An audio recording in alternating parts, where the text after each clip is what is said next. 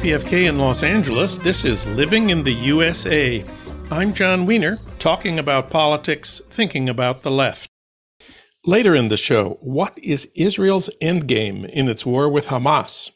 Over the past 50 years, it's tried two radically different strategies in Gaza, and neither succeeded.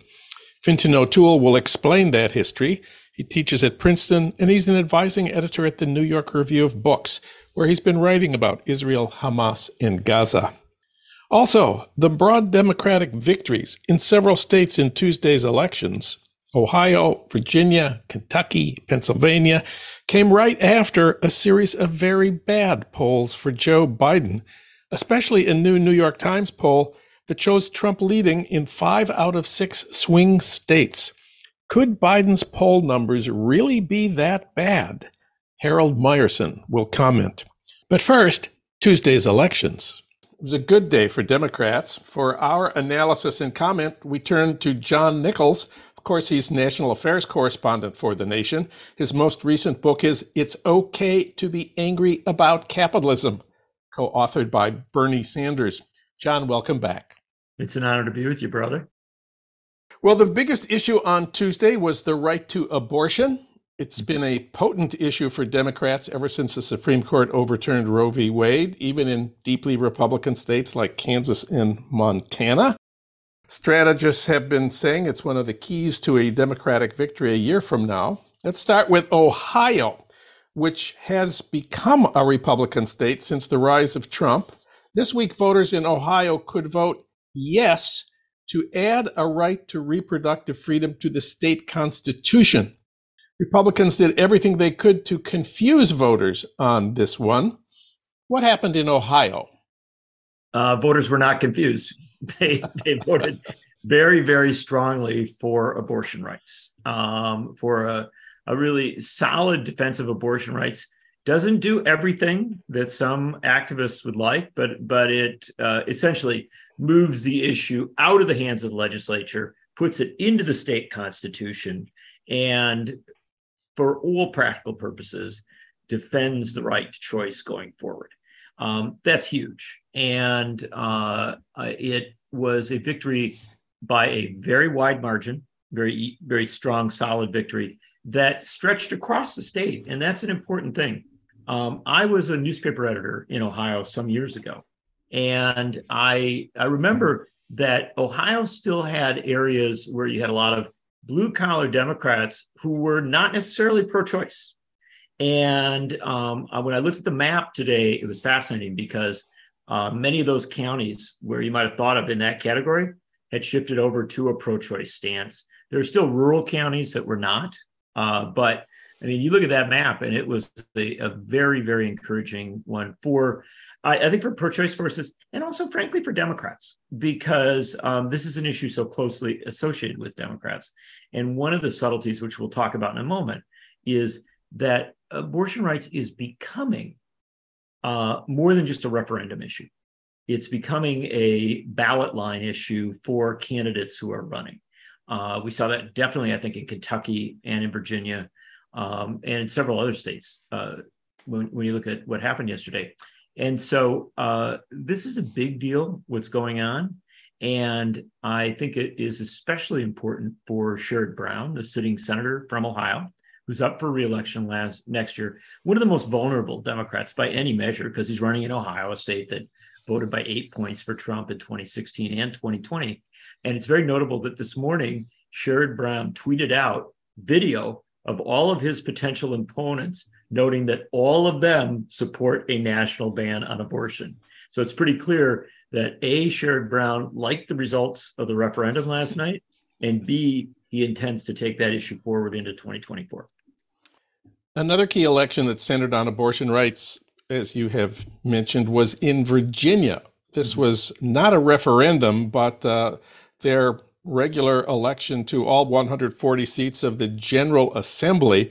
Virginia, of course, now is a Democratic-leaning state in presidential elections. It has a relatively popular Republican governor, Glenn Youngkin, who has some national political ambitions. Republicans were hoping to capture both houses of the state legislature and win total Republican control of the state. And Youngkin is well aware of the damage Republicans have suffered on abortion rights in, half a dozen other states up to last night. And he offered what he thought was a strategic compromise that national Republicans could make into a winning message after losing over and over on this issue. And that was a 15-week ban on abortion with exemptions for rape, incest, and the life of the mother. This was the Republican program in Virginia. Democrats ran on protecting abortion rights and warned that a 15-week ban was not a compromise. What happened in Virginia? Well, first off, I'm going to quibble with some of your question. You referred to Glenn Youngkin as relatively popular. I think we might change that now to relatively unpopular because he had a horrible night. He went into an evening where I think a lot of folks thought there was a real chance that he was going to get trifecta control of the governorship and both houses of the legislature, which would have allowed him to advance the whole of his agenda. And remember, that is a agenda that certainly includes assaults on abortion rights, but also has that whole parents' rights thing, like taking power away from communities and having the state come down, all sorts of ways to tell you that you can ban books and things like that. And so Youngkin, I think, was feeling very confident. He put himself way out front. The joke is that if he won on this Tuesday night, that was the beginning of the Youngkin for President campaign. Well, he didn't win. That was the end of the Youngkin for President campaign. Okay. And we now have a situation in Virginia where abortion rights are going to be protected at a level that we have not seen up to this point. It's a big deal. And the other big deal about it, John, is the people who were elected in Virginia. There's a lot of young, progressive breakthrough candidates, a lot of firsts. The first trans member of the state Senate, the first openly gay Black male member of the state House, and a lot of other, young, bright candidates who I think are going to really shake up the Virginia legislature. And if I can add one other thing, Virginia has historically been a bad state for labor, a right to work state. And as these Democrats are on the march, you're seeing a lot of young pro-labor Democrats get elected. And I think that's going to begin to shift some of the landscape there as well. And I also want to talk about Pennsylvania, which had a different kind of election in which abortion rights figured. This was a vote on a state Supreme Court justice. These are usually very low-profile things. Nobody really knows who's who in these races. The Democratic candidate was a Superior Court judge named Dan McCaffrey. He campaigned as a defender of abortion rights. Republicans spent a huge amount of money to get their anti-abortion candidate elected to this open seat on the state Supreme Court. The state Supreme Court in Pennsylvania might also be involved in certifying the state's vote in the 2024 election. So this is a really important one that's below the radar of most ordinary Americans. What happened in the Pennsylvania Supreme Court election?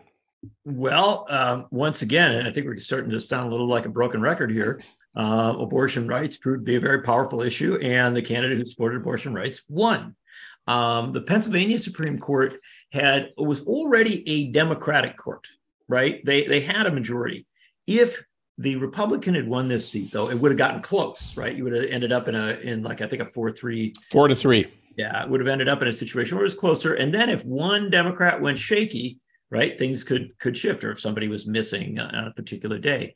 This really solidifies the Supreme Court as a Democratic court, as a court that is supportive of abortion rights. And again, that on a host of other issues, labor rights, education issues, other social issues, this is going to be a more liberal court. And so in Pennsylvania, it was a breakthrough issue. And it's one of the subtleties when we talk about abortion rights as an issue, John, that we should bring into the mix. And that is that abortion rights is winning. It's a winning issue right now. But when it wins, it opens the door for a whole host of other progressive issues as well. And we've seen that I think you saw that in Pennsylvania, saw that in Virginia. I think he saw it in Kentucky. So this is a changing political landscape driven by one issue, but also what's relevant there is that there's a coalition of people that are backing abortion rights. And when abortion rights win, a lot of the members of that coalition, supporters of immigrant rights, supporters of labor rights, supporters of public education, they win as well. And abortion was also a key issue in Kentucky, a deeply red state. Mm-hmm. Trump won Kentucky by 26 points in 2020. But Kentucky does have a popular Democratic governor who was up for re-election, Andy Beshear. Republican candidate for governor was a protege of Mitch McConnell, who defended Kentucky's total ban on abortion. What happened in Kentucky? Well, again, the broken record, John.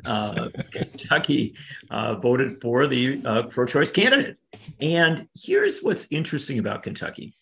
It's a border state, and it is a state that has trended Republican. It is also the kind of state where historically Democratic consultants and people like Bill Clinton would have told you kind of run to the center, be a little more like a Republican light. Don't mention some of these hot button social issues, avoid, kind of controversy, and maybe you can slide through. Andy Beshear didn't do that. He ran as a pro-choice candidate. He had ads about abortion on air as part of his campaign. He also ran as a candidate who had vetoed an anti-trans bill and talked about that and talked about it from a moral standpoint. He felt that it was important to protect kids who are in challenging situations.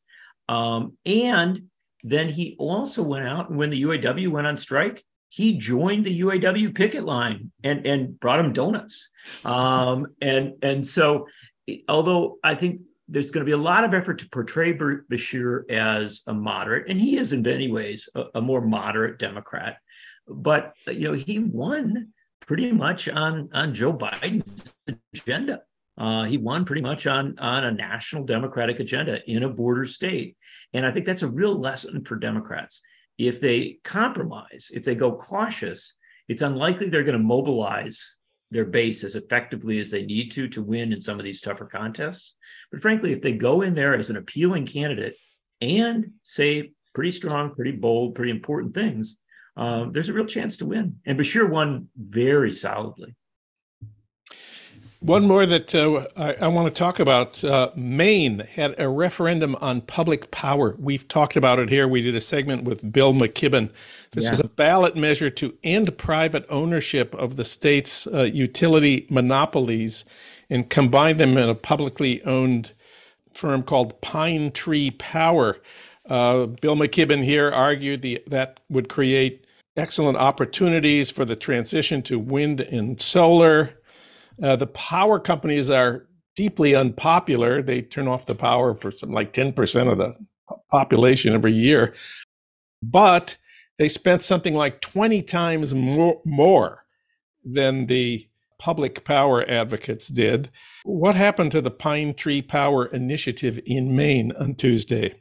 Well, we got to put a different record on now, John. And that is the one that says that money can win elections. And I don't think that's going to be a surprise to listeners to this program, because money is very powerful in politics. It's not the only definitional reality. What we see there are other factors. But in Maine, the power companies came in with a sufficient amount of money and a sufficient scare tactic to upend what was actually a very, very good idea and a very, very good initiative. And, look, this is something that we've got to recognize around the country. We have developed a kind of a network of donors that can come through on particular issues and for particular candidates in election cycles. There needs to be, especially on environmental issues, there's got to be more of a focus and more of a commitment to come in if we're going to be stuck in this horrible money and politics system to help on issues like this. And it's something to be conscious of going forward.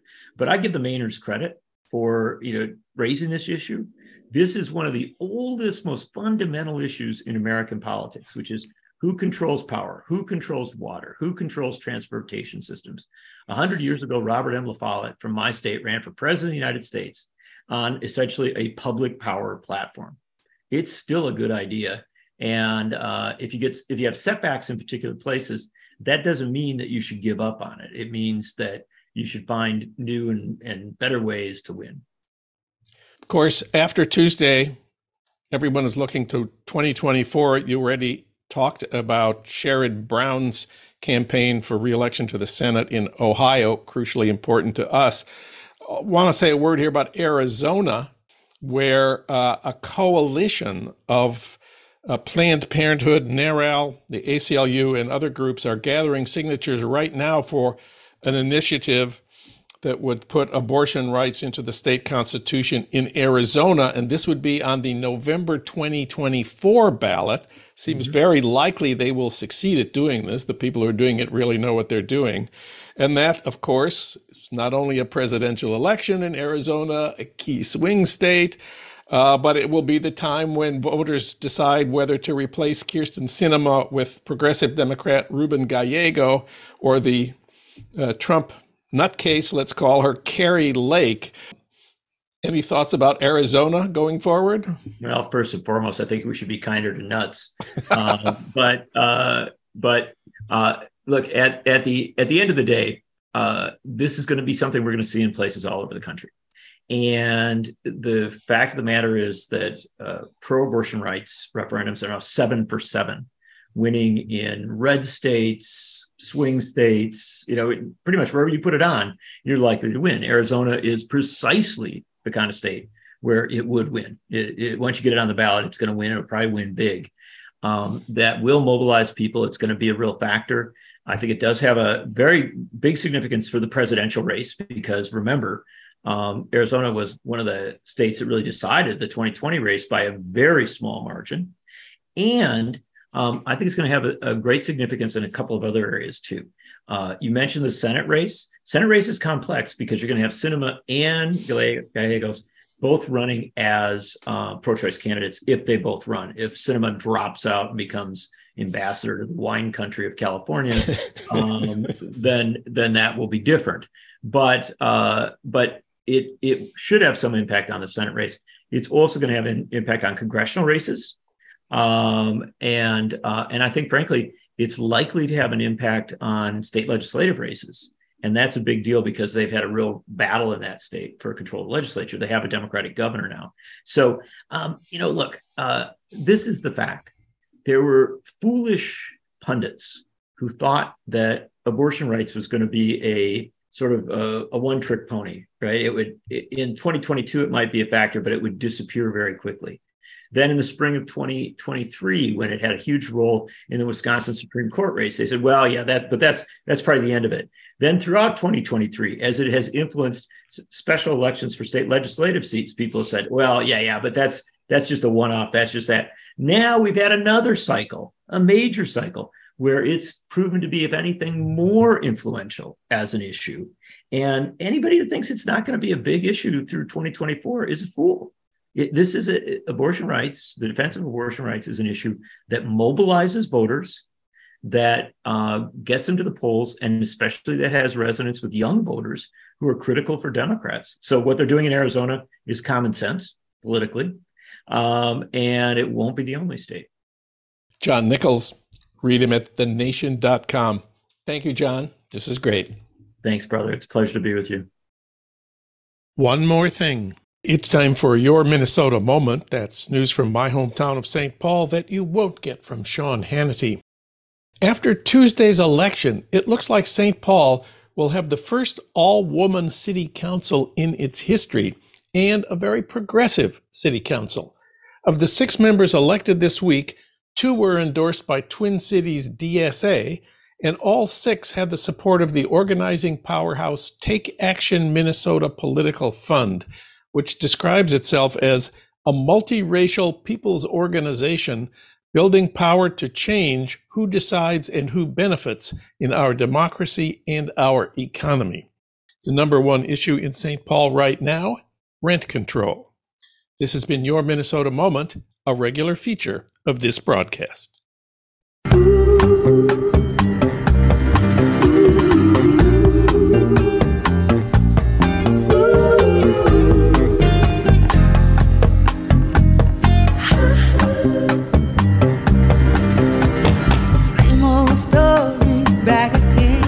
It's the same old story. This is Living in the USA, and I'm John Wiener, talking about politics, thinking about the left.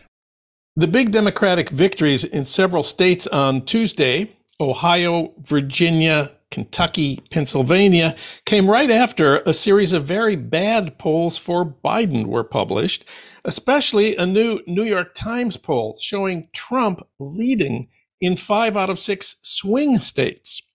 Could Biden's poll numbers really be that bad? And if so, what is to be done? For comment and analysis, we turn to Harold Meyerson. Of course, he's editor-at-large of the American Prospect. Harold, welcome back. Always good to be here, John.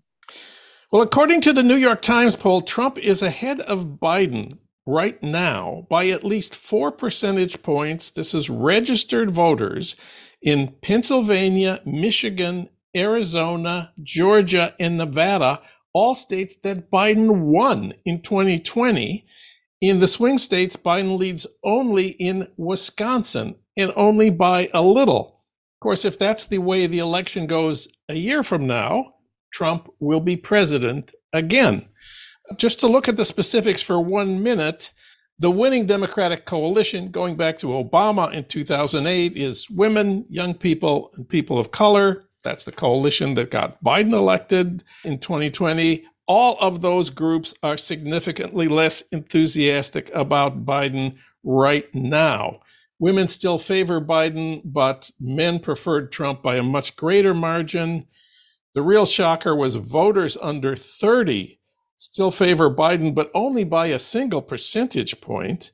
And among people of color, Biden's lead among Latino voters is down to single digits, and among Black voters, they found 22% support for Trump in the swing states. Now, 22% is very low, but it's higher than anything seen for a Republican running for president in modern times. So my first question for you is, could Biden's poll numbers really be that bad, especially in view of Tuesday's wins for Democrats? The short answer, I regret to say, is yes. In part, it tracks other polls released in the last week. CNN had a national poll that showed Trump beating Biden by, I think it was around 4 points, maybe 49 to 45. Yeah, 4 points, which they released last night. And it included, when you broke it down, declines in exactly the same demographic categories that the New York Times poll showed. And then on Wednesday, we saw a poll in the Los Angeles Times of California voters by a very good pollster, and a very large poll for one state, like 6,000 people polled, that showed for the first time in ultra blue California, Biden's disapproval ratings now exceed his approval ratings for the first time during his presidency.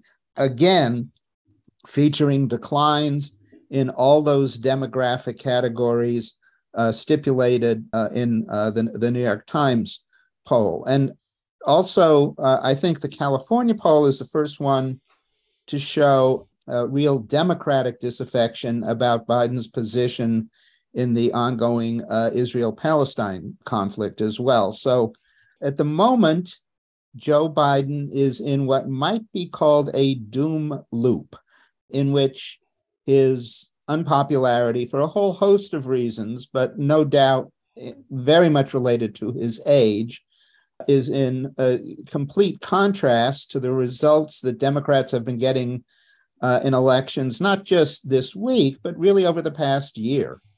I would just highlight one other thing in that CNN poll that's particularly doom-laden. 51% of voters say there is no chance they would vote for Joe Biden. I mean, that's what they say now. There's a year to go. There's a campaign, but that's something that is a terrible result. One rule of American politics is that re-election campaigns are always about the incumbent. So instead of saying, well, why do people like Trump so much all of a sudden? The real question is, why don't they like Joe Biden? Because that's what this is really about. Biden in 2020 got 77 million votes, more than any other candidate in American history. He was running against the incumbent. He was indeed. Now, the Biden campaign will doubtless say, hey, there are two incumbents running this time around, and you folks, parentheses, the American people, close parentheses, you folks haven't been paying much attention to every utterance of Donald Trump lately, and we're going to make sure that you actually listen to this nutcase. I suspect push comes to shove, that is going to be the major focus of the Biden campaign going forward. There was one very bright spot in the New York Times poll. Let's emphasize that there is 1 year to go of this campaign, and let's ask what could happen in a year. Well, lots of things could happen. One of the most important things that could happen is Trump could be convicted and sentenced for felonies, especially in that trial in D.C. that begins on January 6th, which is, 10 months, 11 months before the election. The New York Times poll actually asked this question: if Trump is convicted and sentenced, would you still vote for him for president? 6% of voters in the 6 swing states said they would then switch their votes to Biden. That would be enough to get Biden elected. Right. I actually don't think that if Trump is convicted in the other charges that have been brought against him, the documents case in Florida, and so forth, that's really going to affect things. But convicted of essentially calling out an insurrection against the constitutional order, against Congress, and frankly, against the American public in terms of determining, the winner of the 2020 election, that will, I think, take a toll, not on, the hardcore Republicans, because most of them, amazingly, believe that Trump may actually have won the election, but certainly on voters in the middle.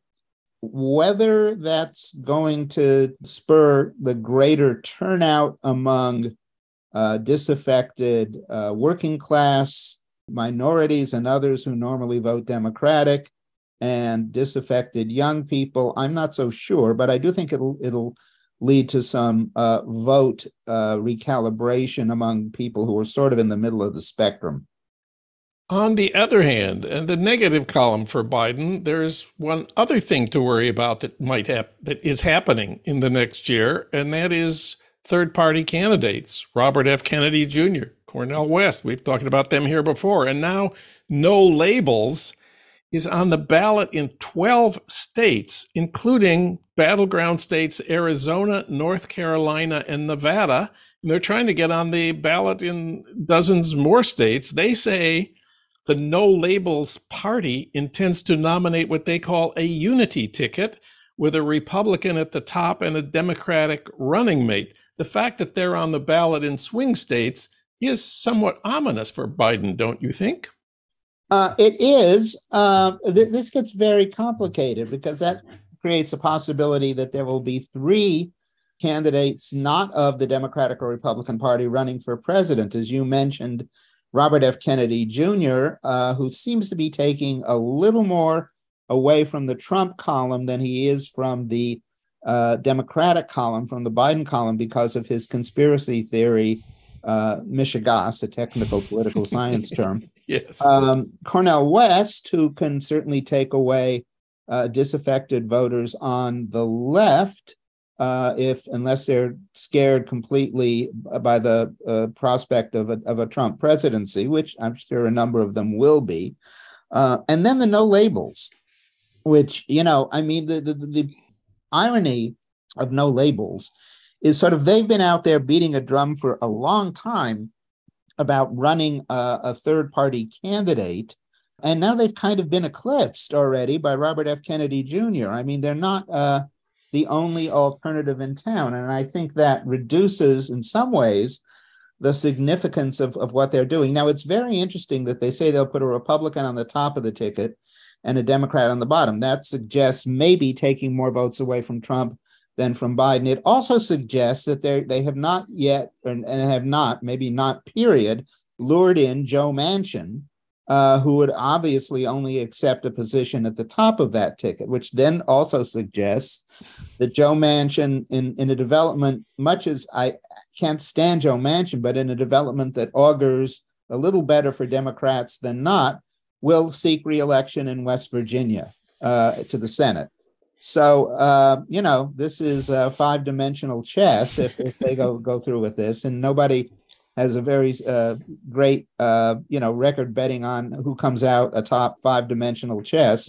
Certainly I don't, but we will see what happens. Yeah, one of the hard parts of playing this kind of five-dimensional chess is getting on the ballot, which is very difficult in some states and less difficult in other states. As far as I know, Cornel West is running for the Green Party, which is mostly not on the ballot in the important states. And Robert F. Kennedy Jr., is he on the ballot in any states right now? I don't know that he is, but Cornel West left the Green Party, remember? I'm behind. You're so right. It's hard to keep up with. Cornel West has put himself in a box of his own creation.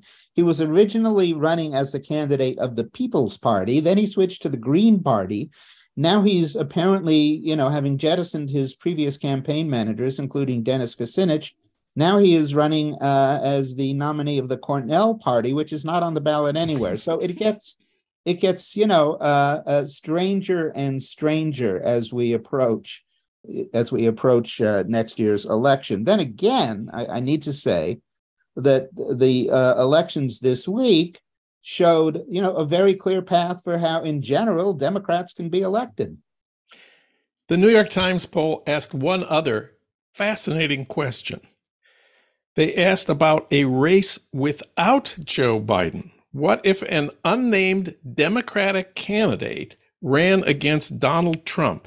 They found that would shift the race by 12 points, turning a 4-point Democratic deficit against Trump into an 8-point lead.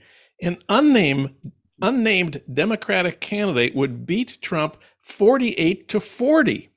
What do you make of that? Well, to begin with, to sound the obligatory cautionary note, unnamed candidates always do better than actual living, breathing candidates with names, because, they can be attacked for X, Y, or Z, including just being living, breathing, and having a name. And they will be. But it does suggest, particularly if you contrast all of these polls with the election results we've seen in the last week, it does suggest that other Democrats would fare better than Joe Biden if they could emerge as the Democratic Party nominee. Dean Phillips, a little-known Democrat from my hometown of Minneapolis, Minnesota, has entered the New Hampshire primary to challenge Joe Biden there. Obviously, he is thinking about another Minnesotan, Eugene McCarthy, who ran in the New Hampshire primary challenging LBJ in February 1968. He came close to winning. The result of that, I'm sure you remember, was that LBJ announced he was withdrawing from his own reelection campaign. Do you think something like that could happen, or do you think the Democrats could persuade Joe Biden to withdraw before then, or what? Well, let's separate Dean Phillips from this argument, because Gene McCarthy, on whose campaign I was one of the youngest actual staff members at age 18, Gene McCarthy was running as the candidate of a massive anti-war movement, which probably encompassed a majority of the party. But, there were hardly any primaries in those days, and so a majority didn't matter for much. Dean Phillips is not running on anything in particular, except that he's not Joe Biden, which is not really a political tendency of sufficient weight to get anywhere. The question, it's interesting. When McCarthy first declared, this was because the anti-war forces led by a guy named Allard Lowenstein have failed to get Robert Kennedy, who was sort of the obvious challenger, into the race. So not only did Johnson withdraw once he saw the New Hampshire primary result, but Robert Kennedy said, "Oh my God, I got to get into this." Yes. And so the question is not Dean Phillips. Is there anybody who, looking at, on the one hand, Democratic success, not just in the polls as the abstract, unnamed Democrat, but in all of the elections over the past year, looking at that and saying, well, I don't think Biden can make it, much as I really kind of like his program, and I think he's done a really good job, but I'm going to get in. And it had to be someone with political heft. So let us look at some of those names to fill the blank for the unnamed Democratic candidate. Kamala Harris, Gavin Newsom. Would you like to continue? Yeah, two Midwestern governors, Gretchen Whitmer in Michigan and Mr. Pritzker in Illinois. And, frankly, as of last night, outside prospect, Andy Beshear in Kentucky, who managed to eviscerate the Republicans in one of the most Republican states in the country by defending abortion rights. And, he survived being attacked for vetoing anti-transgender legislation and who's, unlike most Southern governors, supports unions. I mean, there's a host of governors out there, each with pluses and minuses. And time is, as they say, a-wastin'. Time is a-wastin'. Harold Meyerson, read him at prospect.org. Harold, thanks for talking with us today. Always good to be here, John.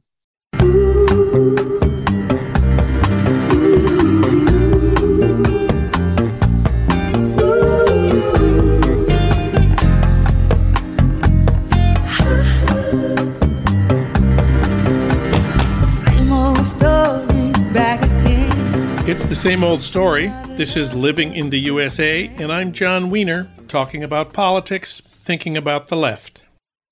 We need to talk more about Israel in Gaza. In particular, what is Israel's plan for after the war? Before this war, Israel tried two radically different strategies in Gaza, and neither succeeded. For that history, we turn to Fintan O'Toole. He teaches at Princeton, he's a columnist for the Irish Times, and he's the advising editor at the New York Review, where he's been writing about Israel, Hamas, and Gaza. His most recent book, We Don't Know Ourselves, A Personal History of Modern Ireland, was published in the U.S. last year. We talked about it here. We reached him today in Princeton. Fintan O'Toole, welcome back. Thank you very much, John. It's a pleasure to be with you. Well, we're speaking on Monday, November 6th. In Israel, the toll from the Hamas attacks on October 7th, which is now 1 month ago, is 1,300 dead, mostly civilians, at least 3,300 wounded, and 242 hostages are being held right now by Hamas in Gaza, according to the IDF. In Gaza, the IDF has killed more than 10,000 Palestinians, according to the Gaza Health Ministry, including 4,100 children. Is that enough for Israel? In your piece for the New York Review, you recall that the word enough was stressed by Israel's prime minister in 1993, Yitzhak Rabin, at the signing of the Oslo Accords with the PLO, the Palestinian Liberation Organization. Remind us what Rabin said. Rabin, it's also worth remembering, was a soldier. He was a military man. He indeed was one of Israel's most distinguished and effective soldiers. He was crucial ironically, to the taking of Gaza in the Six-Day War and of the West Bank, indeed. And he was somebody I think he'd had a gun in his hand from the time he was 16. He had no compunction about using violence, but he made two remarkable speeches. One was at the time of the announcement of the Oslo Accords in 93, and the other was when he was accepting the Nobel Peace Prize in 94. In his 93 speech, as you said, John, he made a rhetorical point of repeating and emphasizing this word, enough. We've done these things to each other. We've done them over and over again. Enough. You have to be able to say enough at some point.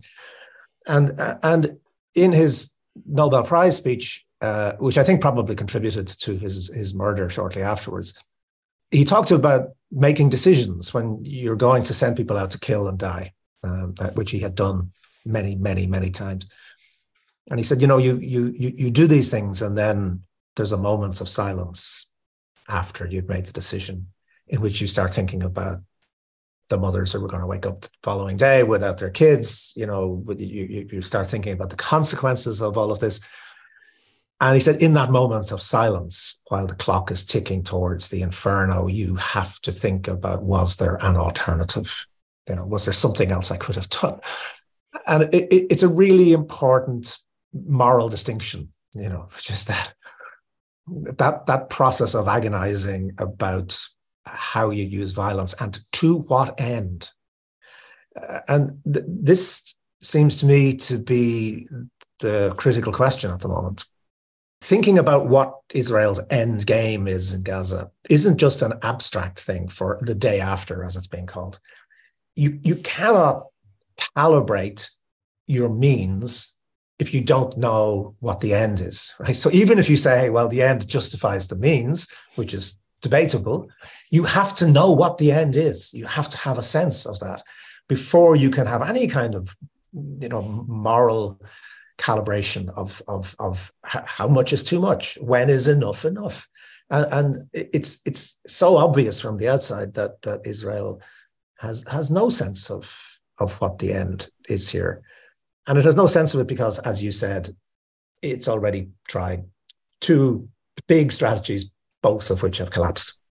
Well, let's talk about the first of those two big strategies, which was military rule of Gaza by Israel, which began with the Six-Day War of 1967, lasted for 40 years. This is after Gaza had been a distinct place for, millennia. Gaza was a city and then a refugee camp. Yeah. And then in 1967, with the Six-Day War, Israel established direct military rule. How did that work, and why did the Israelis decide to give it up in 2005? Yes, indeed. I mean, this was the classic historical orthodoxy of what you do when you take territory, right? You conquer it and you colonize it, and Israel did indeed try to do that. It conquered it fairly easily. Colonization didn't work out so well.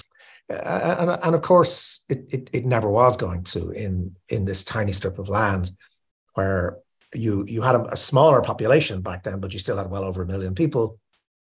And you could not flood that strip of land with Jewish settlers with any kind of rationality. So this was tried. But it ended up with 3,000 Israeli soldiers guarding about 8,500, 9,000 Israeli settlers. So one soldier for every 3 colonists. That's not sustainable, right? So even with all the support that Israel gets from America and everywhere else, you just couldn't do it. And so, of course, Israel had to come to the conclusion that this was not viable, and then unilaterally withdrew from Gaza. Terrible political mistake. If at that time it had actually negotiated and talked to the people of Gaza about, okay, what is the future? We're making a big decision here. That could have been sold as a huge concession, as a real opening up to some kind of joint future. But politically, it seemed easier to say, no, this is our unilateral decision. And of course, then it was followed not long afterwards by Gaza winning the elections on the blockade. There's one other factor in Israel's pullout from Gaza in 2005. The Israeli settler movement has always distinguished between Gaza and the West Bank. Right-wing Zionists have always said the West Bank should be part of Israel. The Likud Party Charter, 1977, says, between the sea and the Jordan, there will be only Israeli sovereignty. But they never claimed that Gaza should be part of that, and that's because the right-wing Zionists read the Bible to say that God wanted the Jews to live in what they call Judea and Samaria, the West Bank. But apparently God never told the Jews they should live in Gaza. God gives very confused messages, doesn't he? Particularly in that part of the world. But of course, many of the Israeli settlers, I mean, some of them pulled out voluntarily. But if you remember, we had those extraordinary scenes whereby the Israeli army had to go in and forcibly remove some of the settlers. So there was even, I think you're absolutely right what you say, but even so, there was still this kind of apocalyptic thing that what we have, we hold, we've conquered this territory and we ought to be able to occupy it. And even though there was so far as I've read, overwhelming support in Israel for the pullouts. People realized this was, why were their kids at risk and sometimes being shot as Israeli soldiers to protect this relatively tiny settlement. Very quickly after the evacuation of Gaza by the Israelis, of course, then you get the classic right-wing story of betrayal, of the idea that these were people who had gone soft and had allowed this place to become a menace to Israel, and that's been there as a sort of toxic myth for quite a long time. The immediate follow-up to the Israeli pullout was internationally monitored elections where Palestinians, the only vote the Palestinians have ever had, where they had to choose between Fatah, a secular socialist organization that had led the Palestinian movement for decades, this was under Yasser Arafat, and Hamas, which was, of course, an Islamic fundamentalist movement that refused to recognize the Oslo Accords, had carried out terror attacks against Israel. And in that election, supposedly a fair election, according to the international monitors, Hamas got a few more votes than Fatah. And as you said, Hamas took over control of Gaza, kicked out the PLO and Arafat, which then established their headquarters with the help of the Israelis in Ramallah. And you say this second period of Hamas rule of Gaza was what you call the real alternative to military occupation and colonization for Israel. Please explain why you say that. So it's pretty clear if you read the history and also you look at the evidence of Israel's repeated wars on Gaza since then, that it was this extraordinary strategy. I mean, it is quite difficult to get your head around, but actually very explicit. I mean, there's no great mystery about it, which was that Israel had, so while Gaza was under Israeli military occupation, the military government had started to actually put money into the Muslim Brotherhood. So the Muslim Brotherhood is the parent organization of Hamas. It was banned, of course, by the Egyptians while the Egyptians were ruling Gaza. It was brought back to life, as it were, by Israel and funded and encouraged, even though, I mean, its charter is hair-raisingly anti-Semitic, the worst kind of fundamentalist jihadism that you can imagine. But the strategy was, well, actually, this splits the Palestinians. And the mainstream of Palestinian politics was understood to be the PLO. So you get this alternative to the PLO. Well, particularly after Hamas took control of Gaza, this is seen as a good thing because it completely undermines it as a political movement. And so you're able to say, well, we would love to have negotiations. We'd love to be involved in the peace process, but look at these people. We can't do it. Netanyahu in particular, this strategy is on him. I mean, he's not the only one, but he has been the person in power while this strategy has been implemented.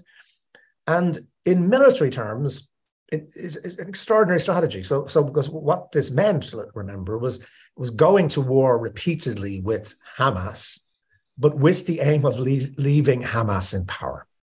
So the military strategy was this horrific phrase, which people I'm sure have heard, which is mowing the lawn. Yeah. So you let Hamas get on with doing what it does and controlling Gaza. You know that as part of that, it's going to build up its arsenal of rockets. It's going to fire the rockets at you. You then go in and attack Gaza, but you make sure to leave Hamas in place. So the lawn is to be mowed. The lawn is not to be dug up. And of course, repeatedly in this, the main casualties, as we're seeing now, were civilians, ordinary Gazan children and women pay the price for this strategy, but that's regarded as an acceptable price to pay. And it's sort of built in that you're going to do this every so often, right? Because you want to control Hamas, but you want to leave it in power. That crazy strategy, of course, collapsed in the most horrific way with the most appalling consequences for Israeli civilians on October 7th. And now, as we speak, the IDF is about to start fighting in Gaza City, urban warfare. The U.S. Secretary of Defense Lloyd Austin reminded the Israelis of what will happen, what's likely to happen next, what the what happened to American forces in the Iraq war that fought ISIS in Mosul. This was starting in 2016. Mosul, not terribly different from Gaza City in its population and in its defense. The United States, of course, eventually won, in quotes, but it took 100,000 soldiers, mostly Iraqi soldiers, and Amnesty International reported that 10,000 civilians were killed in the Battle of Mosul. Coalition forces, United States and Iraq mostly, reported 8,200 of their own soldiers were killed. The siege of Mosul lasted 8 months, started in October 2016, right about this time of the year, and it lasted until July 2017. And the Israelis know about this. Israeli Defense Minister Yoav Gallant said last week, this new phase of its war against Hamas may last for, quote, months, close quote. And he conceded that it will be, quote, insufficient on its own to fully uproot Hamas. So this takes us back to our opening subject. What is enough? Are they going to kill another 10,000? Will that be enough? And of course, when the Israeli leaders are asked about this, they don't have an answer. The United States last week, seems to have an answer. At the beginning of the week, Haaretz ran a photo of Secretary of State Anthony Blinken shaking hands with Mahmoud Abbas, president of the Palestinian Authority.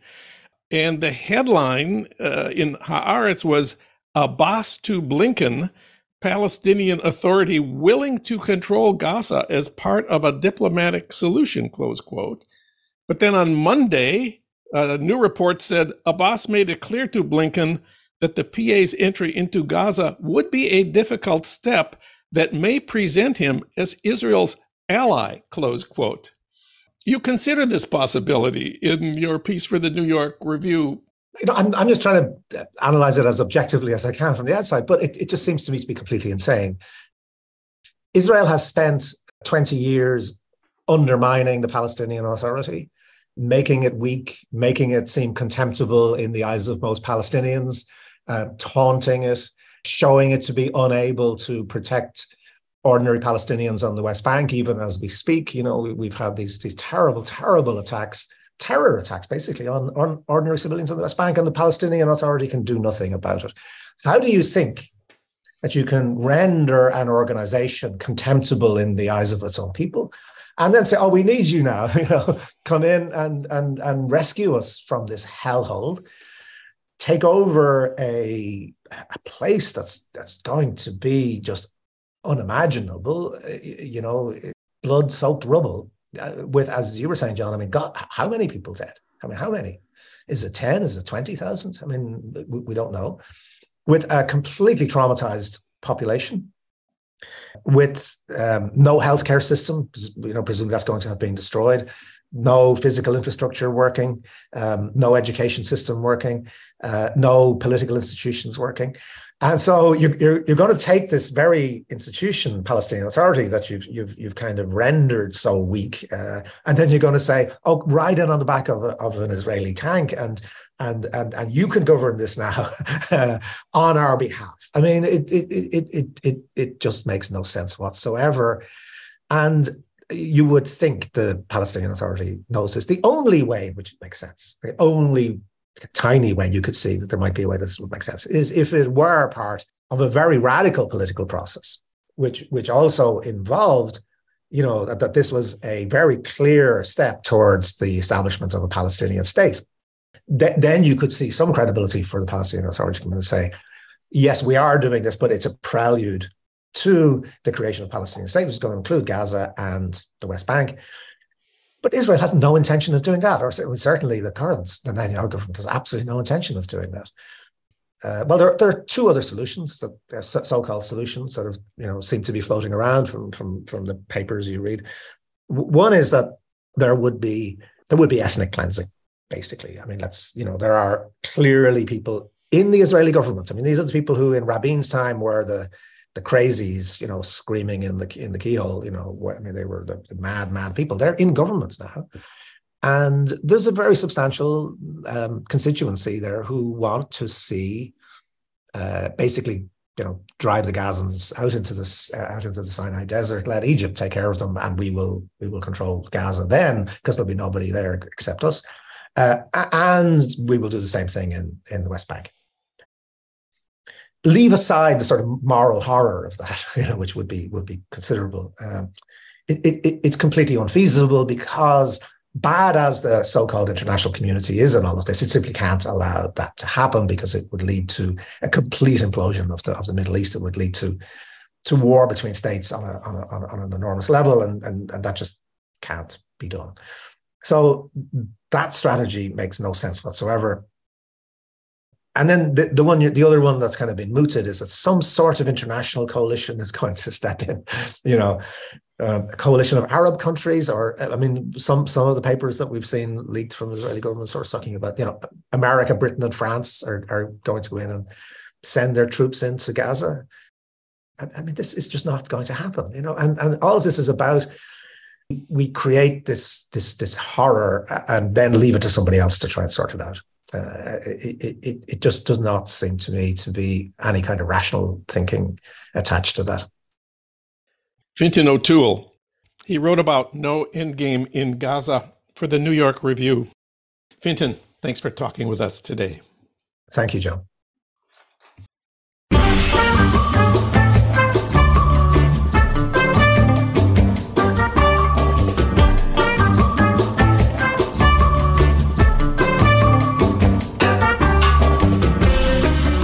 That's it for today's Living in the USA.